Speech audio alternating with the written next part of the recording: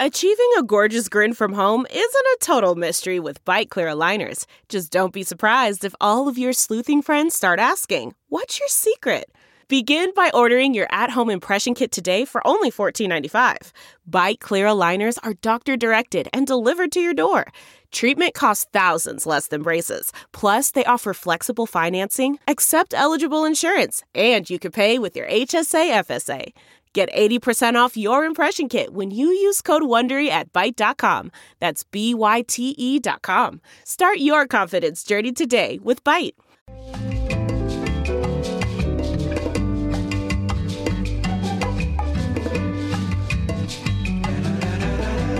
This Ben Joravsky Show, Benny J bonus interview, is brought to you in part by the International Association of Machinists and Aerospace Workers, Local 126 and District 8, the International Brotherhood of Electrical Workers, Local 9, the International Union of Operating Engineers, Local 150, and the Chicago Federation of Labor.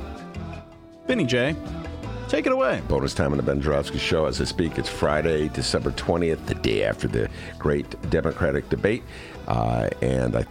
Long-time listeners of the Ben Joravsky Show probably can predict who my guests are, because we've made this sort of a ritual. After the debate, we do the cleanup of the debate. So my distinguished guests, I'll ask them to introduce themselves, starting with distinguished guest right here. Hi, Sameena Mustafa. I am the host of a new podcast, Hand Her the Mic. Longtime patron of the arts, Ben Joravsky and Dennis, Dr. D. Glad to be back. Distinguished guest number 2. Hi, I'm Litesa Wallace. I'm former state representative, former candidate for lieutenant governor. And today is our anniversary, Ben. That is correct. 2 years ago today, I had my first interview with Ben Joravsky when he was with those other people. Yeah, the other people. I can't remember the name of the station, D. WCPT 820. They fired you. Oh, yeah, they fired me. They fired me being too liberal, too lefty. Too left for progressive talk. Wow. Yeah. Man, that's bad, dang. So anyway, The C is for centrist. Yeah, the C is for centrist. Centrist progress. That's good. That is... God, no wonder she's got her own podcast, D. That's right. Wait, time out. Right. So were you there? I cannot remember. So help me out, Litesa. Were you there as a candidate for lieutenant governor, or were you there as a state rep? As a candidate for lieutenant governor. That's the first time we met. Was that because I know I was going to book you? There was a person who told me to reach out to you. I don't want to give away secrets. Yeah, I know who she is. Okay. She told you long before you ever did. She said, call. I told you this already then. She said, you got to talk to this, blah, blah, blah, blah. And, by the time I got around to doing it, you were already a big shot. So anyway, you came on my show. Yeah. That was 2 years ago? 2 years ago. Time flies. Man, wow. Time flies. Wow. Well, you're still on my show, and thank you. Until I get fired again, you'll always be on my shows. All right, Litesa and Sameena have become regular correspondents post-debate. Very popular segment. I got to tell you guys, you should ask for a raise. I think I'll double your salaries. What's 0 times 2? Yeah. Sameena, when and where can people... I was a math lead. I'm just saying. I'm very good at math. When and where can people check your show out? So I'm on iTunes, and I'm also on a new platform called the Demcast Network. So you can find wherever you find your podcasts. And we just came out with our second episode on Wednesday. So super cool, man. Dimcast Network? Yes. Cool. Ben, let's try and get on there and see if you can get fired from that one. That's correct. Oh, man. The way I've been talking about Mayor Pete these days, I don't think I'll be anything with Dem in it. I'll be in trouble. That's a Dems and Does. Yeah, Dems and Does. All right, let's just start with some general thoughts about last night's debate. It took place, of course, in Los Angeles, California. There were, I've lost track. I got to look. 7 members? 1, 2, 3, 4, 5, 6, 7. Sameena, I went to Evanston Township High School. I can count. Impressive. 7 members. It's down to 7. Of course, Lord knows, come January, there could be 20 with the way things are going. Late entries of the billionaires. Yeah, the billionaires. Isn't that funny how they leapfrog? Oh, yeah. How is Tom Steyer still on that stage? Anyway, general thoughts. We'll start with you, Sameena. So we were talking a little bit before on air. I thought one, I'm waiting for the time when there aren't any. This is just, it's a little bit of overkill. My overall impression was that there was a lot of beating up on Mayor Pete, which frankly, I was like, okay, I'm ready for it. Like he needed to be checked. I thought, it's funny because the first headline I saw post-debate was Biden won the debate from the Washington Post, which I was like, wait. And there was a part of me for a second that was like, wait, Biden was there? I mean, because he didn't say a whole lot, but because he didn't make any major mistakes, they're sort of like, he won it. I'd say, and we're going to talk about this, I know, but Amy Klobuchar got in a lot of digs, but she also did something which is she complimented at least three of her fellow candidates in a really powerful way, which I thought was actually really good. So overall, I thought the moderation was not great. The sort of banter between segments was from the PBS analyst was terrible. The PBS Politico news hour, the PBS news hour and Politico folks, but the debate itself was it's just like these are getting to be a slog. They have to figure out some way to make them like a little bit more like people are being asked to like answer the question. Some candidates are and some are not. So I'll stop there. A little inconsistent. Yeah. Yeah, well, I think especially with them down to 7 people, there should have been opportunity for everyone to answer pretty much every question. I mean, it was a 3-hour-long debate. You would think that everyone's voice would have maybe been equally distributed across the time. I think that Yang came across very strong last night. He was able to call out things that probably others would have called out had they been there. And he specifically mentioned being the only candidate of color that was still on the stage. And I thought that was very important for him to share, to say, and give his perspective. So I thought he was a really kind of a breakout person last night because before we've had too many candidates on the stage and he really couldn't get a good stride, get his voice out there and really share what he needed to share. That being said, it was true. Biden did have a relatively good night. He didn't ignore or forget any of the candidates on stage by saying, "Oh, Kamala, last time that was going on." The incident with Kamala last time. Of course, he and Bernie got into it. I thought that was a pretty funny moment. Reminded me of my grandfather and his younger brother at like family outings. They'd get into it over all these interesting, crazy things. And that allowed Amy Klobuchar to kind of step up and seem like the, quote, adult in the room for a moment, like, simmer down, boys, to speak. So I think that this debate did give people more of an opportunity to express who they were and what their ideas are outside of those 3 front runners. But they still could have spent a little bit more time making sure everyone had an opportunity to answer the questions that everyone's waiting to hear answers from. All right, you guys gave me a lot to go with follow-ups. Amy Klobuchar and Andrew Yang. But let's deal with the Andrew Yang issue about being the only person of color on the stage. And I didn't tell you guys, I didn't prep you with this. I'm throwing this at you without any prep. One of our guests, I think it was Sergio, right? I don't know. One of our guests we've been talking about this a lot on the show, why there are no people of color other than Andrew Yang, no black people, it's generally how I look at the world, still on the stage. And you guys teased me because I was drinking that Kamala Kool-Aid. Did you send your donation? Yeah, no, I did. So the Sergio theory, I think it's Sergio. Sergio, I want to give credit to the person who came up with the theory. Follow me on this one.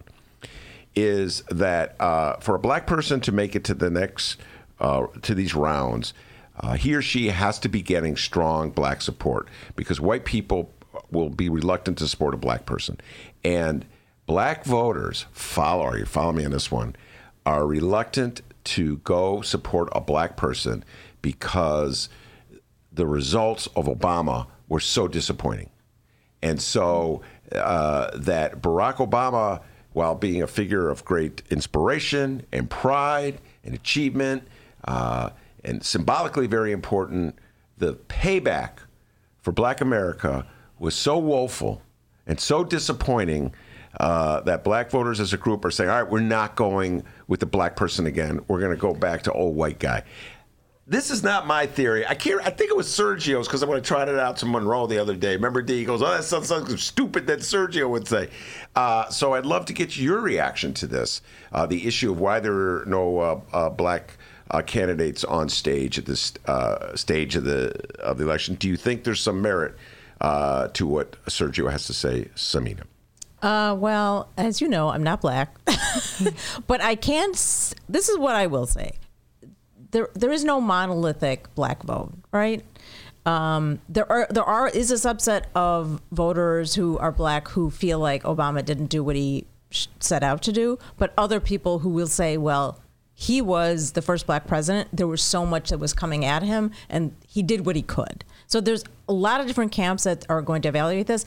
I think there's a couple of different ways to phrase this, and I'm going to lean on my good doctor over here. But there's a sort of a psychological effect that I think voters, and not just black voters, are doing, which is like, and I think Mehdi Hasan put it this way. He's like, everyone's sort of playing pundit. They're all trying to figure out who is going to beat Trump, or who's electable, or who will Joe Sixpack in Ohio vote for, who's presumably a white guy, middle-class white guy or working-class white guy in Ohio. Who's he going to vote for?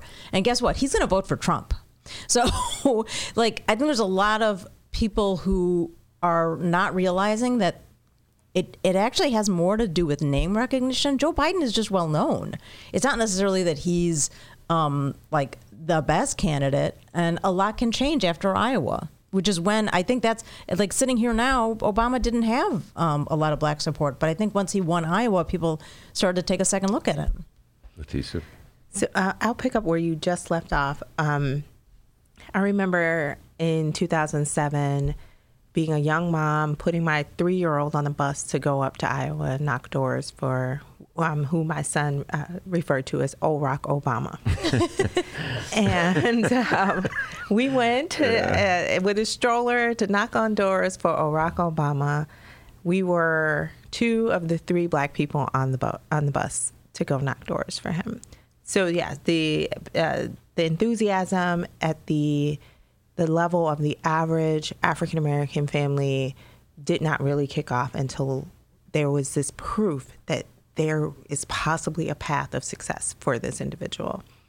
I think in this current race, I don't know if people saw that path present. When we have who we have as the president right now, you say, yes, a black woman could go against him, when we've seen that he's been able to get away with racist, xenophobic, and sexist behavior, commentary, have an administration that actually is pushing agendas that are all of those things. It's hard for people to look at a black woman and say, yes, she could be the one to take out this individual who got elected despite him being against everything that she presents to the world. Same thing if you're talking about a Cory Booker. I don't know how we get to a point where we have a racist president, and we have to deal with middle America and rural America, or just, if we want to stereotype, because I'm stereotyping right now, trying to figure out who that person would vote for, that average white Joe would vote for. It's not at this point a person of color. But that being said, there's a real economic reason as well. And Andrew Yang said this last night. In order to donate to campaigns, you have to have discretionary funds. Mm-hmm. And we're living in an America in which people are just barely getting by. We say that there's less unemployment, but of course that's people working 2 and 3 part-time jobs to piece it all together to make it all work out. Who has $40, $50, $100 to send to a candidate once, let alone every month? And I think I think it's a very economic reason. I don't think it's necessarily that we were so let down by President Obama, so to speak, but the economic reality hasn't changed no matter who's been in the White House for many black families.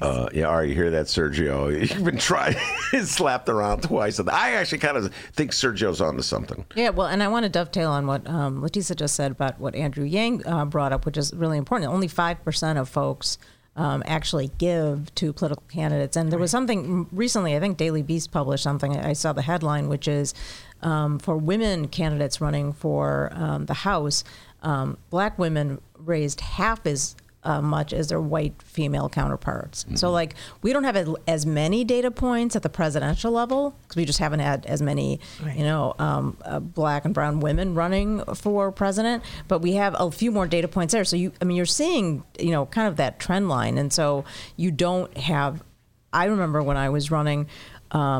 I remember talking to somebody about potentially thinking about running, and he said, something you should know about our community is we don't give and we don't vote. And so, that's the reality for a lot of communities, and it's not because it's not even always that it's a capacity issue. Is this something we're engaged in? Is this Do candidates reach out to us? Mm-hmm. Like the amount of outreach that a candidate or a citizen or a voter in Iowa and New Hampshire is getting, there are some communities that never get that attention. Ever. Right? Well, ever. Let's talk about that. That's a broader issue. Let's talk about that.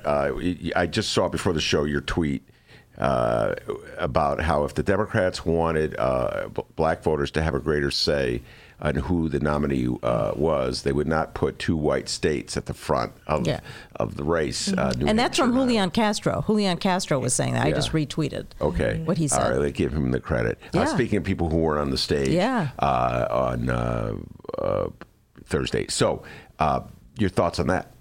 Yeah, his absence was really felt on. No, the fact that the Democrats, think about this, can't you rearrange the schedule?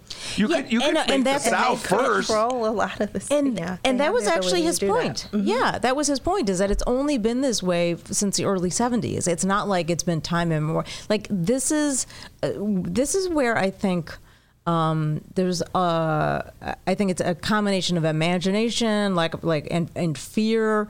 And it's like that conversation you and I had about, that Democrats are always afraid to lead and afraid to take the power that they have. That's a totally a longer conversation, but they could say, like, hey, this is not where our base is, and this will not, serve the needs of our electorate, and really be forceful about this. But it's like, Democrats want to have it both ways. They want to look like the party of diversity, but they don't want to advocate. Yeah, they don't want to alienate Joe.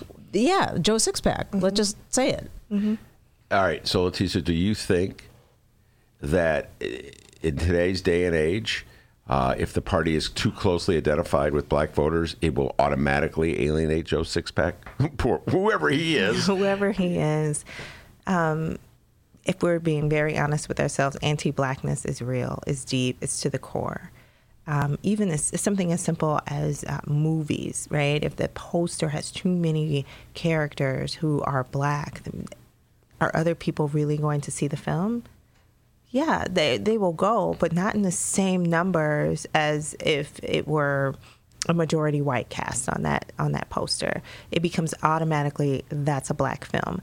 Well, it's the same no matter what. Even the seat that I formerly held, there was never a black person in that seat until 2001.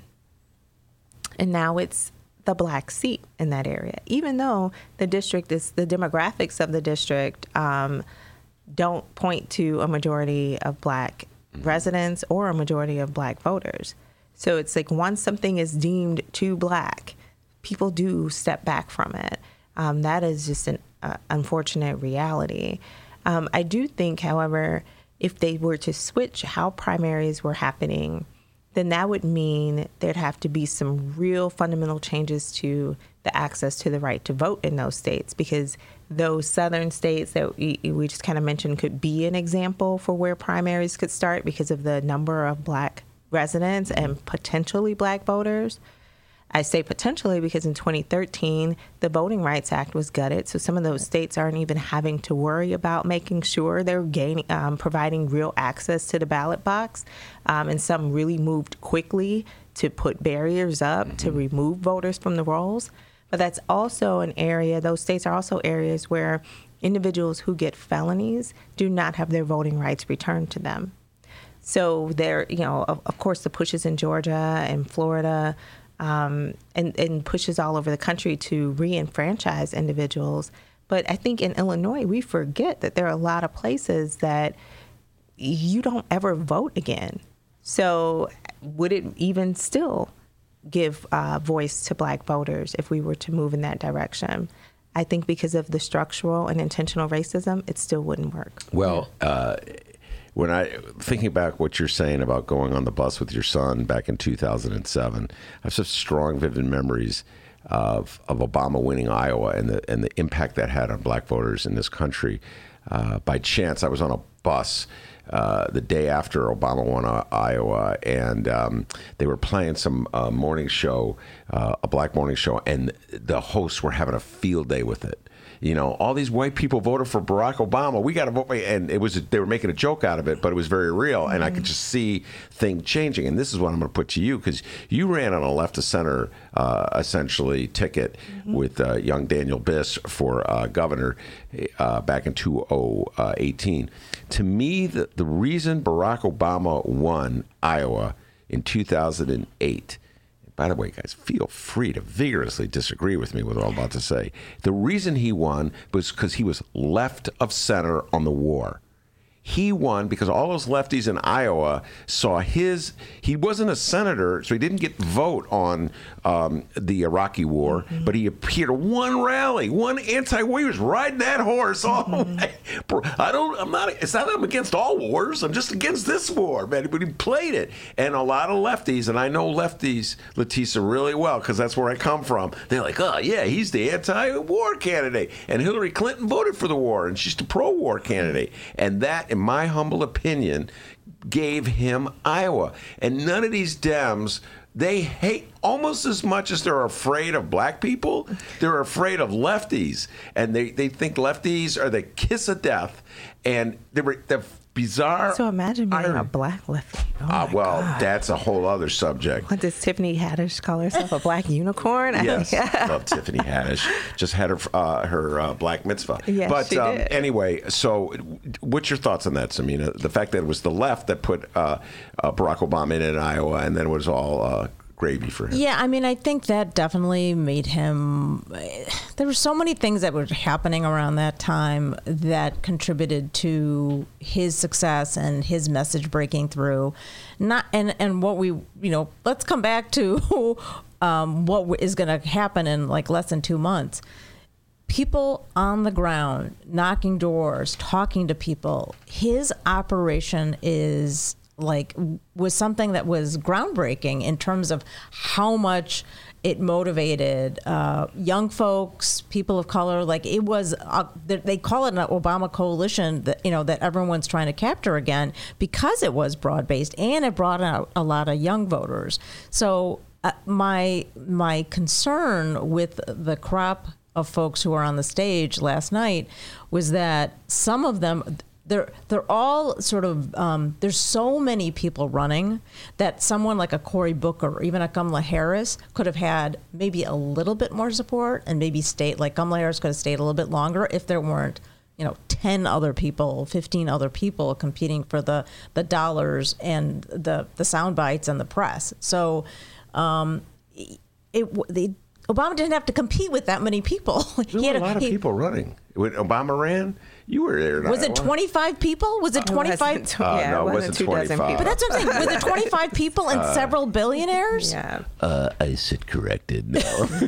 I mean, even was it Delaney? He's got at least $200 million. Yeah. Like that. Is he still in the race?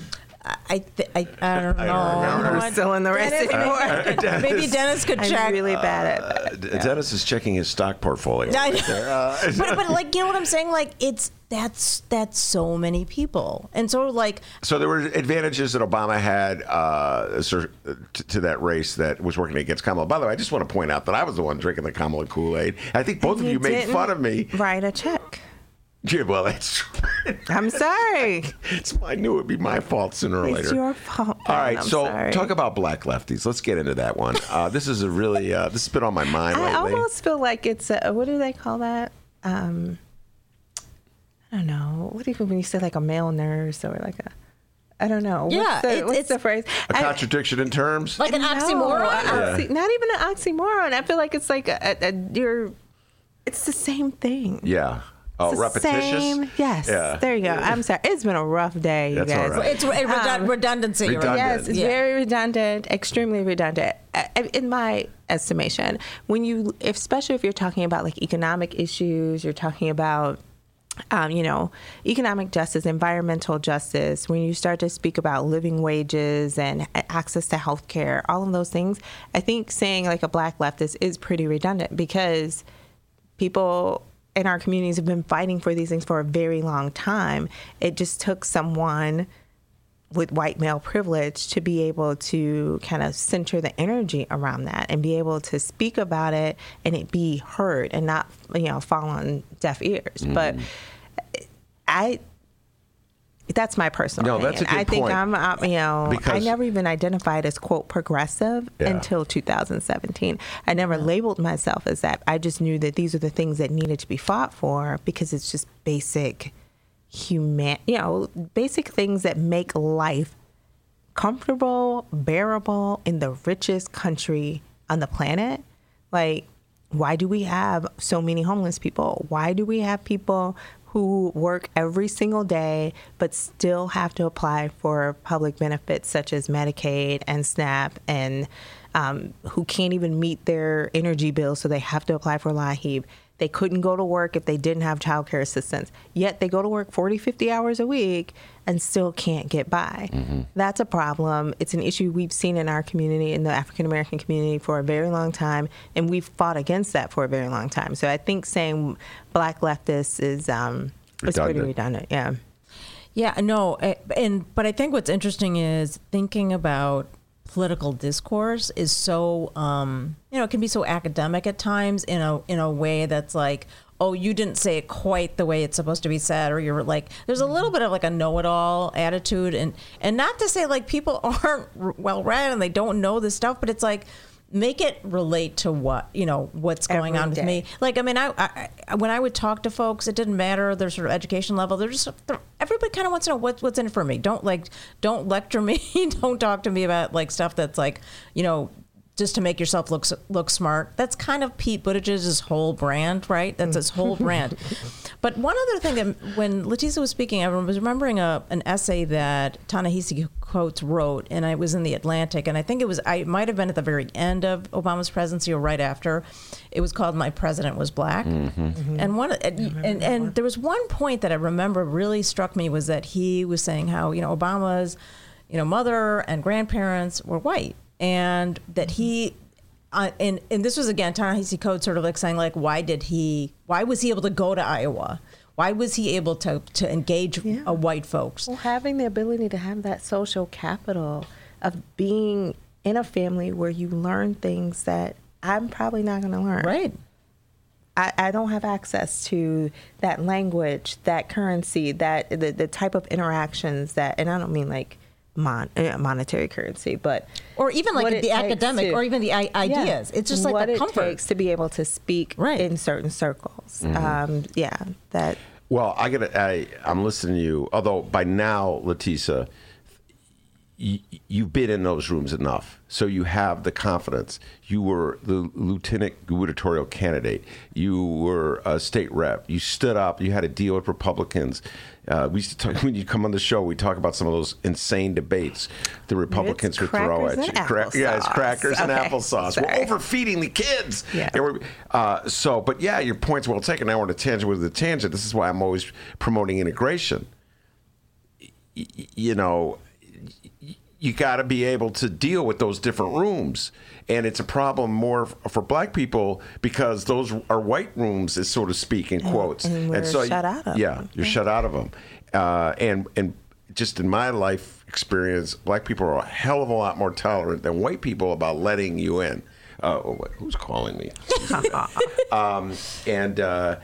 So Barack Obama had an advantage because he was already in the room, so to speak. And also, I mean, I think most folks can relate to this. There's an amount of code switching that goes on. You do. It's not that Litesa isn't saying that she couldn't do it. It's just that, you didn't have white grandparents. You didn't have a white mom. Right. Like, it makes it, there's something different, right? So, like, even in that story that Ta-Nehisi Coates wrote, he's like, when Obama walked into those Iowa family rooms or living rooms and he saw, like, the plastic on the couch, it's like his grandma's house. Yeah. You know what I mean? Like, there was a difference.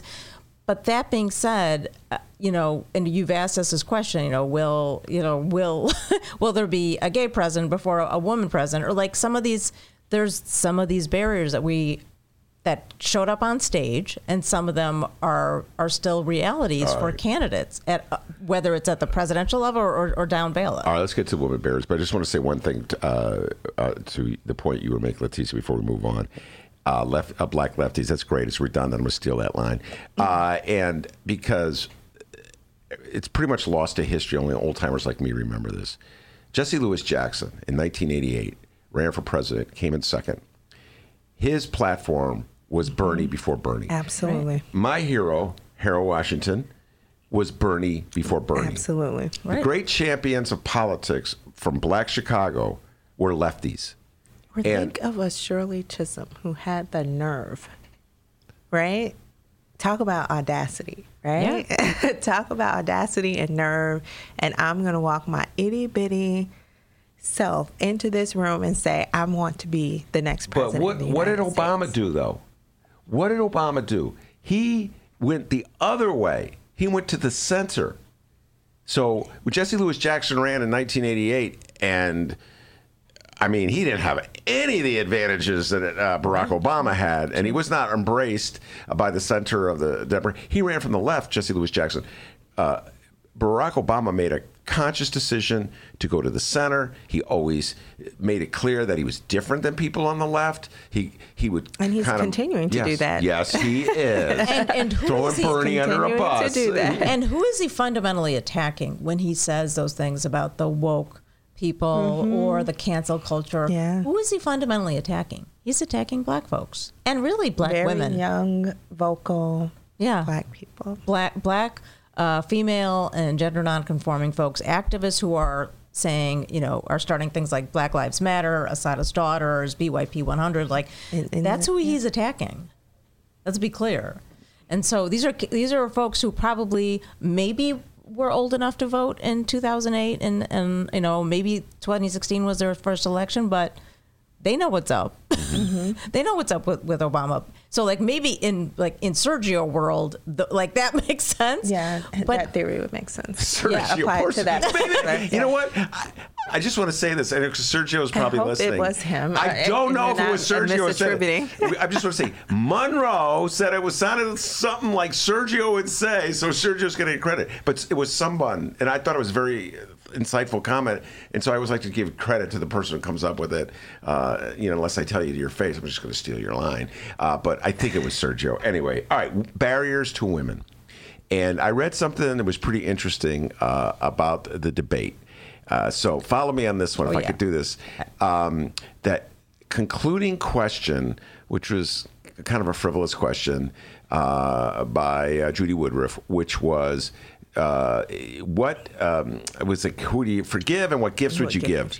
And I got to give it some perceptive writer. I don't remember who it was. Pointed out that there were 7 candidates on stage, 5 men, 2 women.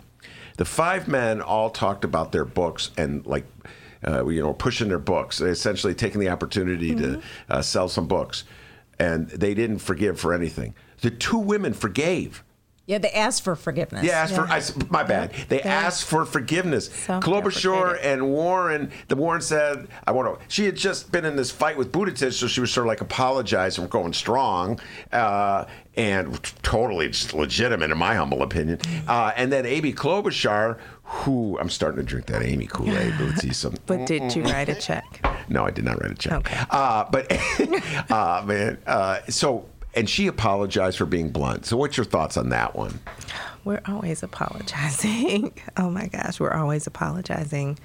And I think it's what people expect. It falls within the line of traditional gender roles. You're not supposed to be too blunt. You can't be too aggressive. Well, if you're too assertive, you're too aggressive. You can't, you shouldn't offend the men. You shouldn't, do anything that's not, quote, ladylike. Those things continue to permeate, even if it's not as overt as it used to be. And I believe that was why it was so interesting that, the women were the ones who decided to say, please forgive me for not being ladylike. I mean, they may as well have kind of said that. But I think if they hadn't, the headlines would be very different today about how they stood up for themselves and how they were assertive. That might have actually mitigated some negative headlines. So you're always walking that line as a woman. Mm-hmm. Yeah, I don't, I'm not, I was struck by the fact that it was a question asked by, kind of a older white woman, by Jody Woodruff herself. So she kind of set up a question that, probably is something she herself has faced, as a woman in journalism. But I was really disappointed with Warren's response. I just thought and then when Klobuchar did the exact same thing, I was like, why are you doing this? Why are you doing this? I mean, I know it, I understand it. And really, if you could summarize that response, it was the women said, forgive me. And the men said, I'm the gift. That's basically what it was. Whoa. I'm the gift. Yeah. Buy my book, my 3 or 4 books. I am my mere existence is a gift to you. You're welcome. That's what it was. And it's the narcissism. Off into a spiritual, deep dive on that, but I won't. The narcissism. Deep dive. The narcissism that it took to say that. But,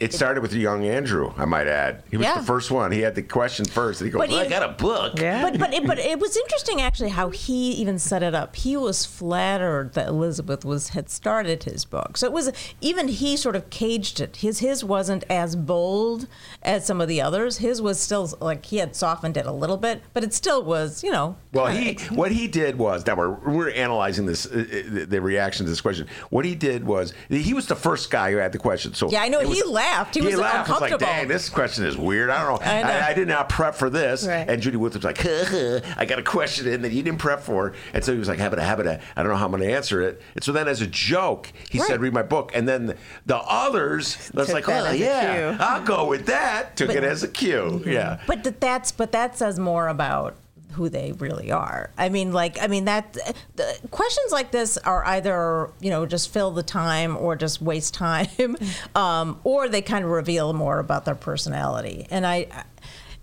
when I think about the overall debate, it is too bad that Klobuchar and Warren decided to do the apologies, because I felt like their willingness to kind of get into it and really lock horns with, specifically with Mayor Pete, that was actually the best part of the debate. That actually was okay, let's get into it. What do we stand for as a party?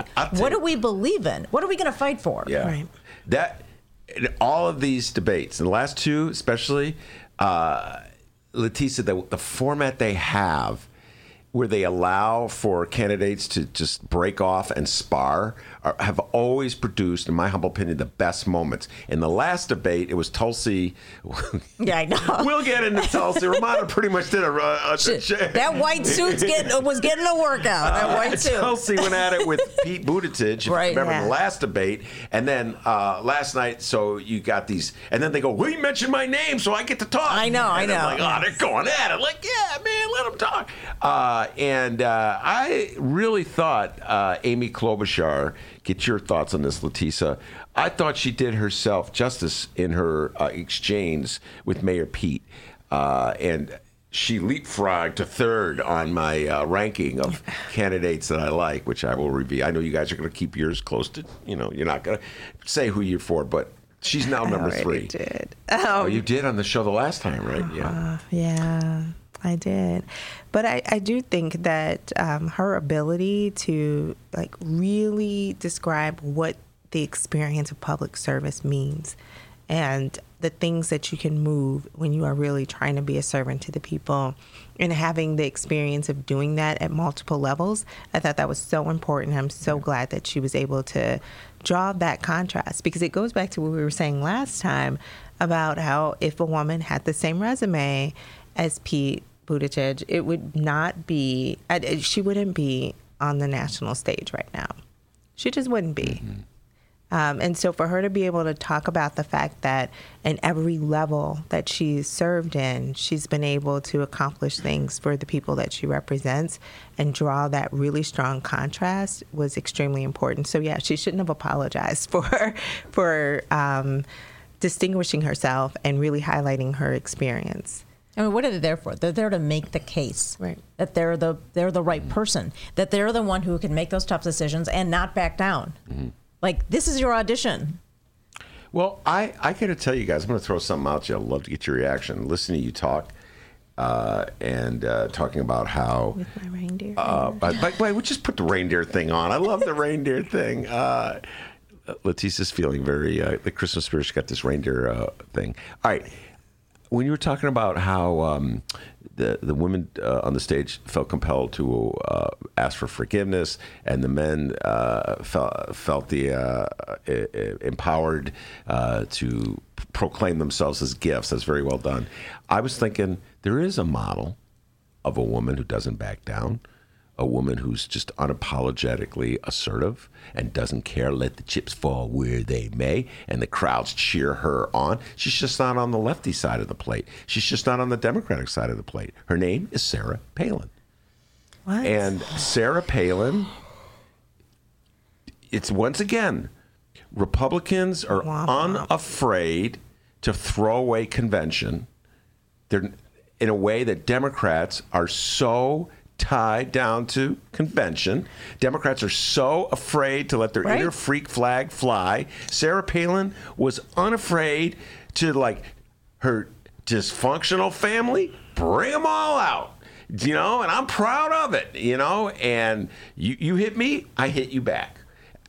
I didn't like Sarah Palin. She wasn't proud of it, though. She wasn't proud of her dysfunctional family? It had to come out first, and then it was, I have to defend myself since this information has come out to the broader public. But remember, Palin was... Come on now, Ben. I'm not saying I like her. Oh, my God. I would never vote for her. I'm just saying Sarah Palin. But think about what also was happening. We thought that Hillary Clinton might emerge. Emerges what? I mean, this was after the primary, so I misspoke. But the thought is that the women didn't get their Democratic nominee. So maybe we can, because the women aren't that smart anyway, we'll put a woman on our ticket and maybe she'll draw some of those votes over to us. Like, it wasn't that Sarah Palin was so unapologetic and was so put it to you this whatever. Way. When we talked about this a lot last week on the show, Hillary Clinton's appearance on the Howard Stern show. That was a big topic of conversation on our show. I'd love to hear your thoughts on it. But one of the things, God, I went on and on about it. I was obsessed with that one. But one of the things that they talked about was when Hillary Clinton was in the debate with Donald Trump, and Donald Trump moved into her space. Right, I remember that. And did you remember when it happened? I don't know if you heard her talk about with Howard Stern. No, I did. I didn't see that interview, okay, but right. hear that interview. I'm doing my best to paraphrase her response. Howard said, why did you not respond to that? And she said that she felt that if she responded in a manner that showed she was offended by that, and turn around and to assert her right to her space, that she would have been written off as an aggressive woman, and it would come back to hurt her. Now, I think Sarah Palin would have turned around and said, "Get out of my space." I think Sarah Palin would have said, "Get her out," and because Republicans aren't tied to the same conventions that Democrats. Democrats pretend as though it's legit and we're all playing by the rules and we're all responsible and respectable. And Donald Trump tweets out whatever he wants to tweet, insults whoever he wants to insult. Samena's shaking her head. Go. So here's the thing. So let's be clear. Sarah Palin essentially, set the stage for Donald Trump, right? Yes, she did.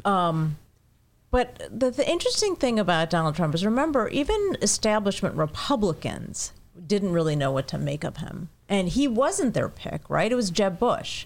And, they didn't like Paul Ryan. I mean, you saw the sort of response of the Republican establishment to Donald Trump. But when they realized they could get what they wanted, with Donald Trump, then they'll defend him till their deaths. So it's when they realize they could control some things about him, and certain points, like in terms of agendas that serve their base and really, frankly, their donors. Then they were like, okay, we're gonna back this guy. Sarah Palin, frankly, didn't have the same. She frankly wasn't as captivating. She definitely got folks animated, and she had a moment, but she just couldn't sustain it. I mean, when she really was, to Letisa's point, when you really started to scrutinize her, and she didn't hold up that well. Mm-hmm. And her narrative wasn't as strong. And so Donald Trump has really navigated this path and in a way been that, sort of unicorn on the right. He does things that nobody else can get away with. And so I think Democrats thinking like, oh, we need our own sort of 70-something cranky, gaffe-prone, handsy. Yeah.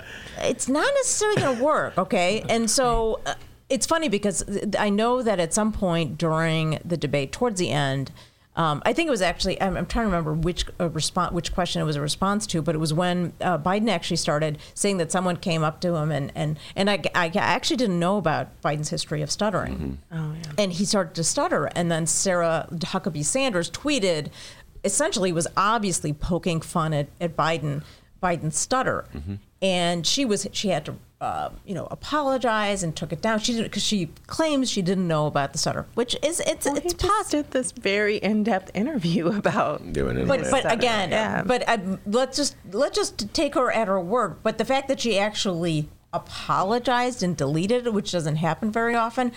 Some people made that to seem like, oh, Biden's the only one where they would do that. I'm like, no, I don't know if that's true. Wait, they don't know. Sort of like the pundit class was saying, like, oh, if Biden can get Sarah Huckabee Sanders, like one of these like crazy, talking heads on the right, to like back off and apologize, like that bodes well for how he'll do in the general. And I'm just like, I wouldn't necessarily make everything, like, don't interpret this one incident as meaning everything, because it's like Biden didn't like throw up or something or do something like crazy on stage, but he wasn't exceptional either. And one thing we never got to is the fact that when he was asked specifically about reparations, now this is a candidate who is talking all this, like, oh, I've got the most black support. Didn't answer the question. Sure didn't. Didn't answer the question at all. And none of the moderators called him on it, even though they called almost every single. Yep. Yeah, they called Bernie out. They called the other. They called Elizabeth out. They even called Mayor Pete out. Yeah. Didn't call Biden out for not answering the question. Litesa, you were shaking your head passionately when I was raising the Sarah Palin example. I just wanted you to get your opportunity to get those thoughts out. I don't even know what to say about her. Well, let me ask you this. It was an interesting time, is all I can say. Was there a lieutenant? I just can't remember. Was there a lieutenant governor's debate? There was one at UIC, and there was an inadvertent face-off between Stratton and I, because no one else made it. Okay. Wow. I wish I had been at that one. All right. So we got the endorsement for the Galesburg area. Okay. After that debate. Geez, Wallace throws down a little. Take that, Julianne. I also had a moment to be on the. I had a moment with Governor Pritzker as well. But all right. So, what would you have done? I mean, I know it's Monday morning quarterback is easy, but let's say you were Hillary Clinton and Donald John Trump just boldly, blatantly violated all the protocols of debate and courtesy and stepped into your space and just hovered around you, moving around as a distraction? I'm not sure what I would do in the debate moment on the campaign trail. I'll share a story from the floor, though. I just called it out into the mic. I mean, there was someone who decided that they were going to kind of talk to me as I was speaking to a bill. I'm presenting one of my own bills, and I just said, people should not talk to members while they're trying to present legislation. And it's funny because when you speak into the mic on the floor, the recording only hears your voice. They don't know that there's someone speaking to you. They don't know you're replying to that person. But I felt that I was being very disrespected by this particular white male member who thought it was funny to, interrupt me as I was presenting a bill. Mm-hmm.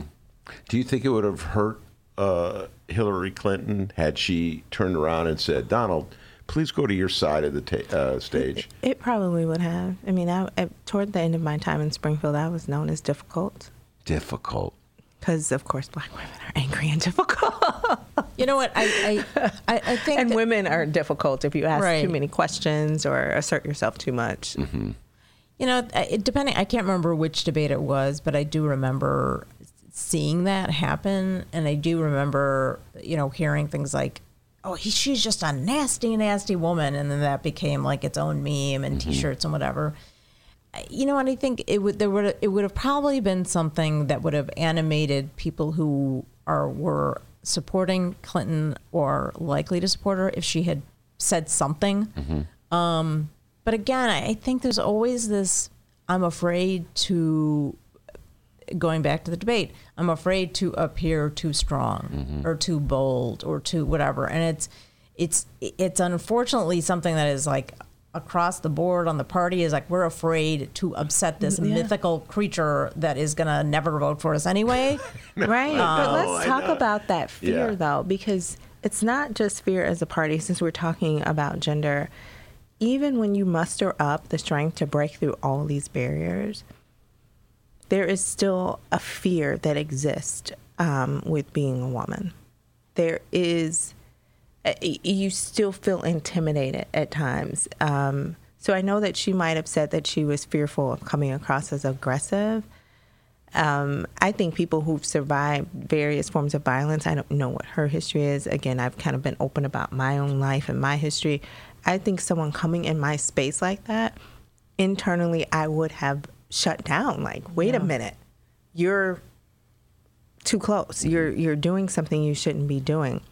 And I think women often still have to operate from this point of, I'm physically not able probably to take this person on, because no matter what, we still have that instinctual fight or flight thing happens. It doesn't go away, and it's protected us for millions of years as human beings, right?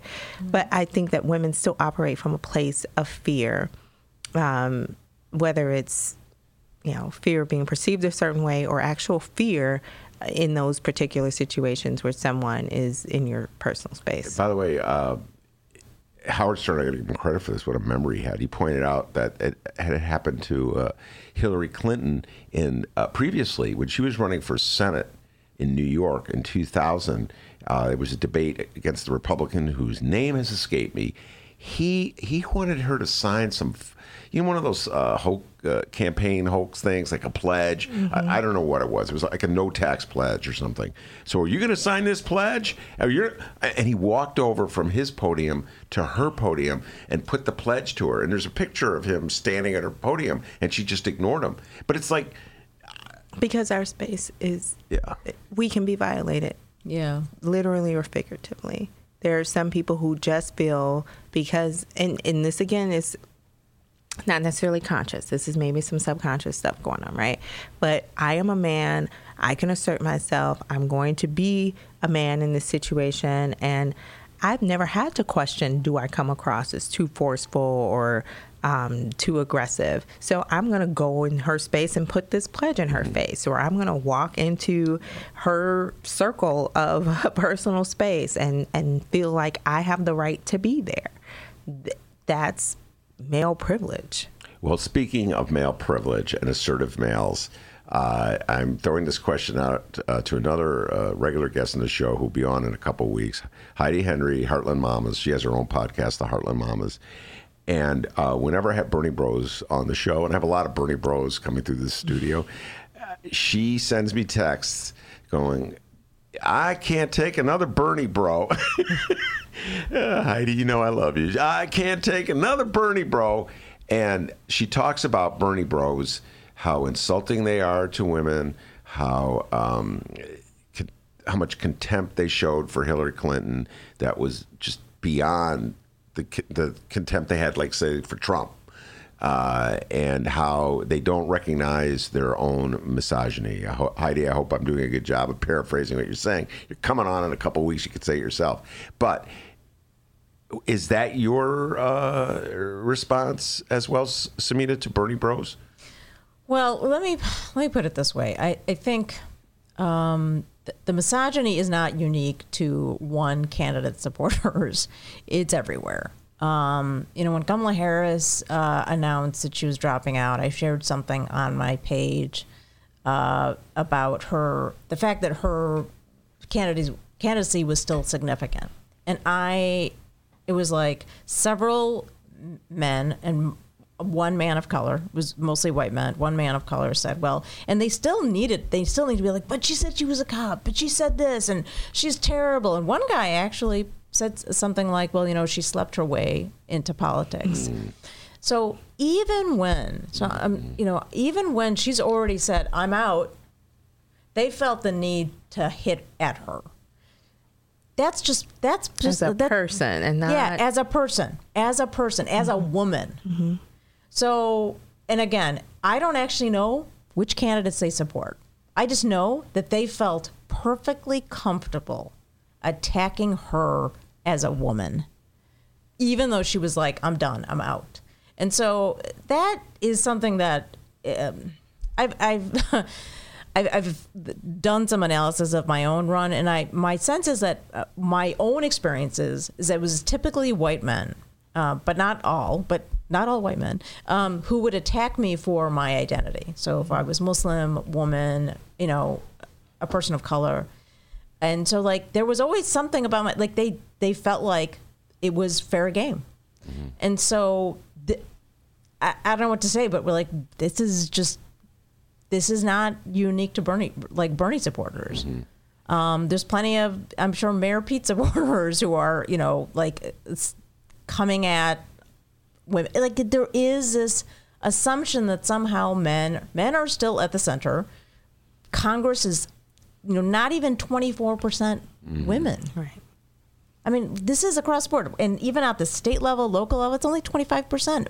This is not unique to like one person supporters. But the question is, are you sort of like going back to the Kamala as a cop, Lori as a cop, are you more willing to judge women and attack women for not being pure or not being, having some ideology? And like we've said before, if those black women had the same politics as some of the progressives, they would never be elected because no one would support them. Well, all right, before I turn to Litesa for her thoughts on this, I just want to tell people the election that Sameena was alluding to, she ran for Congress in 2018 in the Democratic primary against Mike Quigley in the 5th Congressional District. Okay, your thoughts. Everything that she just said. Everything you just said.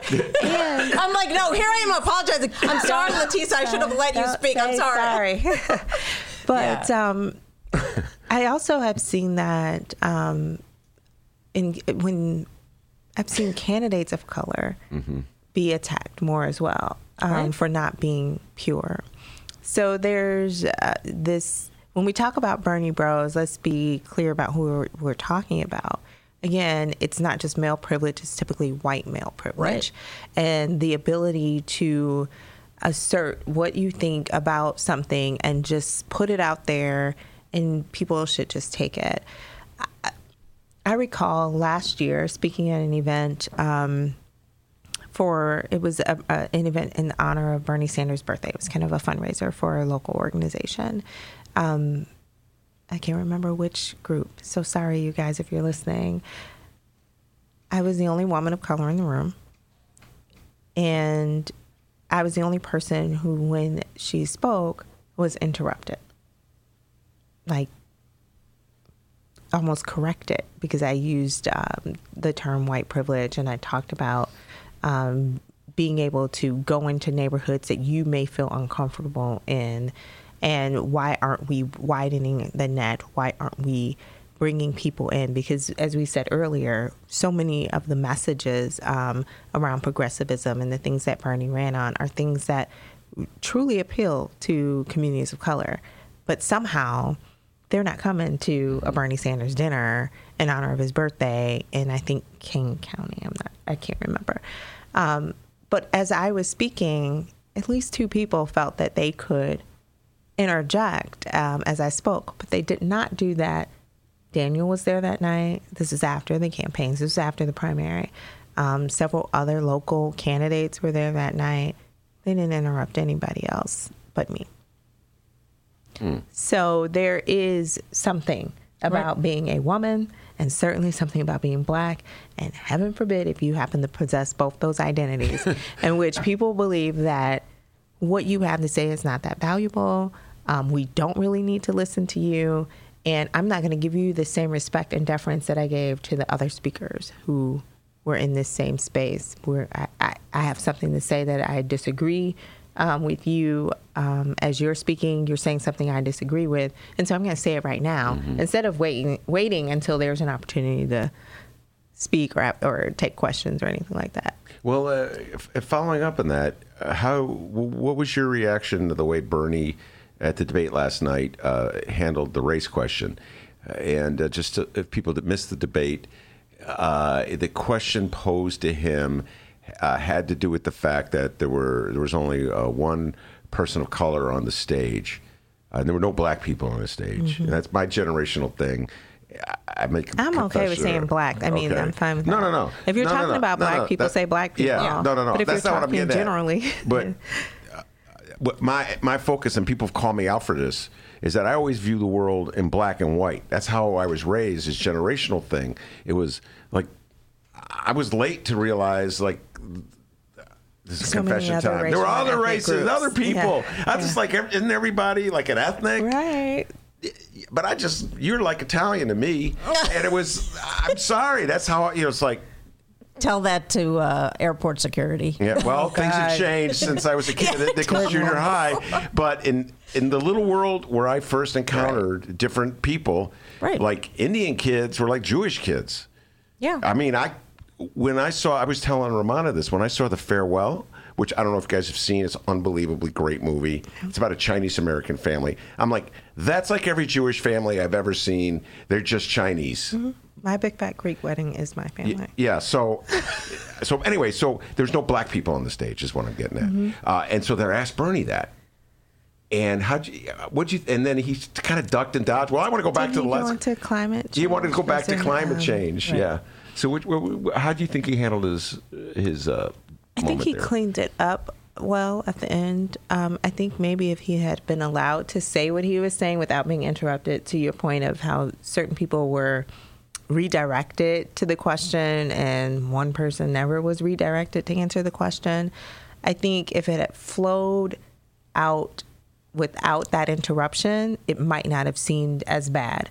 But when he started to talk about climate change and then the moderator interrupted and said, we're talking about race, but he was trying to come back to the point of environmental justice and where do we have so many areas of poor air quality and so many children with asthma, so many people suffering from various forms of cancer.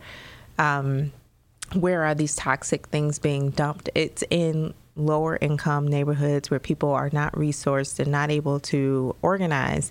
And unfortunately, because of how race and economics are tied, that means a good chunk of Black people live in areas in which climate change and just awful environmental issues are pressing on them every single day. Could it have come across a lot more eloquently? Definitely. And I think he probably should have just started with something like saying environmental justice or saying how climate change impacts these communities. Like what he said at the end, he should have said at the beginning. But the moderator maybe should have just let him get it out. Yeah, but this was definitely the moderator wanted to push that point, right? But it could have just been one sentence. Like that's an excellent question, and it makes me actually like race is an important factor in all of these conversations in terms of economic justice, and climate justice is no exception. Like that would have been the way to like sort of take it take some control. Right. And I think what happened was a lot of the moderators are kind of like, I'm going to poke at you, I'm going to poke at you, I'm going to leave you alone, I'm going to poke at you. So, but I think there's also, some history that Bernie has not always responded great. It's like in interviews, there's enough interviews where Bernie has sort of stumbled on this issue. So I think if I was doing debate prep with Bernie, I would have been like, if you get asked a question about race, just lean into be ready for that question and be ready to respond to it directly. Dee, by the way, can we play that? We have this Bernie clip. It's funny you should say that. Dennis played this for me before we went on the show. Where is it from? A Washington Post interview? I think this was actually, though, the first time they really allowed him to answer a race question head on, though. At that debate? In the debate, yeah. Okay. Because at the other two debates, they didn't. All right, check out this. This is. Oh, also, John Delaney's still in the race. There you go. See? He's got at least $200 million. I forgot his first name was John. At least $2 million. Here we go. $200 million. Come on. Maybe. Hold on. Here we go. We'll definitely edit this part out. Where's that like dramatic music? Come on, it's like buffering. Yeah, come on, it's buffering. The buffering noise. Hold on. He's taking his do a time. little. Should I stall while you're doing R. that? Hold on. They'll probably play an ad now. Here we go. Yeah. Watch this. Ooh. Here we go. Boy, this is awkward, huh? All right, skip ads. Okay. All right. All right, and then I got to fast forward here. All right, we're almost done with this interview anyway. But I just would love to get you guys' reaction to this We're one. live now, or we're just taping? We're live now. Live. Welcome to the Ben Jarofsky Show. It's like it's all right. buffering. It's maybe next time. I've dropped the ball like 4 times. Don't worry about it. It's all good. It's okay. We're going to have to take that raise we gave you last time back. But it's Bernie Sanders being hit head on with the race question, and his response is pretty funny. I will say this: I believe you. That I'm white. Was it the question about? Oh, the woman. He's like, yeah. When they were talking about women in office, it was Obama. And I'm white. It was the Obama quote. All right, we're going to close with that. No, this was an interview with the Washington Post. Okay, something else. And you can listen to it if you really want to get full Bernie. This is Bernie at all his Berniness. It's just blunt and out there and being Bernie. And he calls this reporter out pretty good. All right, we'll close with Barack Obama and what I perceive as a very anti-Bernie bias. And feel free to vigorously disagree with me. I see Barack Obama symbolic of centrist Democrats in general. Cannot tolerate Bernie Sanders. No. And we've been talking about the biases against women and the biases against candidates of color. But the bias against Bernie Sanders is its own unique thing. And I believe it's because he embarrasses them. Mm-hmm. In other words, he's been preaching the same message since the 1960s and been ignored by the Democratic Party, who say you can't preach that message because you'll turn off voters and they won't want to vote for you. And lo and behold, most people now come to the conclusion, Sameena, that if Bernie been the nominee in 2016, he'd have beat her. He would have beat John Trump, and they hate that, the centrists do, because they don't want you to believe. That's just my interpretation. But Barack Obama essentially said anybody but Bernie with that quote about old white men. Right. People say, well, it could apply to Joey Biden. Yeah, but you all know. No, it's about Bernie. All right, talk about the anti-Bernie bias. Yeah, and it's funny because people saw that quote and they're like, and I saw a lot of, white women in my social media feed like, oh, we love Barack so much. I'm like, you don't have any idea what the context is of that statement. It is not, if Barack Obama was such a great feminist, where was his vice president? Where was his? I mean, come on, let's just get real. Let's look back. But yeah, we already calculated. Yeah, we already got there was in the last month. It's hard to keep track of the days where it was very clear that if Bernie started to look like he was surging, that Barack Obama would be the Bernie killer. Like that's going to be his role in this. And I don't know, there was a really great interview with Harry Reid in the last month. I don't know if you caught it. I'll find it and I'll send it to you. But and just talking about how all the candidates have come to talk to him. But it's very clear that that's what that statement was about. But and Bernie was, like you said, he was funny about it. He was disarming, and yes, Bernie is the sort of the town crier. He's the guy who keeps saying the same thing, and he's embarrassing them because they're hypocrites. They're the ones who say that they believe in diversity, and then they've got almost an entirely white, front runners. They're the ones who say they believe in the environment and have Biden, who doesn't. I mean, climate justice is like an oxymoron for him. Doesn't get it. They say that they're the party for black voters. Their front runner can't even answer a question about reparations. Bernie makes them look bad. Yeah. Of course they hate him. Litesa, I'll give you the final word. Ditto. No. Yeah. I've been very critical of my party, so I'm okay with that. Do you think there's a Bernie bias? There is absolutely a Bernie bias. People like to say that you can't do things that are unrealistic and that's moving too fast and you're doing too much and you're promising too much. But again, he's been saying these same things for 50 years. So at what point do we say, we'll do some of it, part of it, any bit of it? That's not moving too fast. It's not shifting things in a way that is going to be so dramatic when it happens that the world falls apart. So yes, there is a bias because he's able to say, I've been consistent, and I don't think people want him to be able to say, I told you so either. No one wants him to be successful, and it happens, and he's like, yeah, I told you I could be the one who beat Donald Trump. Yeah. And yes, I'm going to invest my first 100 days and all the political capital I have in my first year or so to get these things done that I promised you.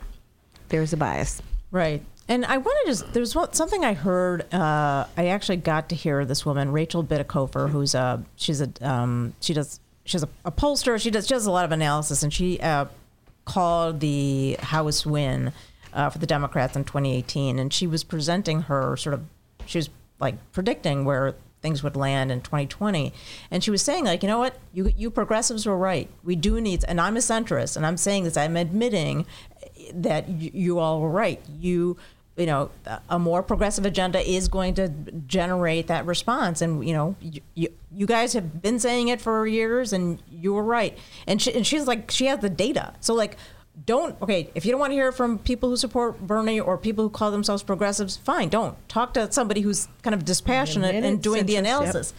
Yep. And she's like, and she kept saying it. She's like, you guys are right. We're wrong. The centrists were wrong. And so, again, how many times do we need a centrist to lose to prove it? Yeah. All right. We're going to close down the show. Before I do, I'm going to give each of you an opportunity to promote something or other that you want to promote, you want people to know about. We'll start with you, Sameena.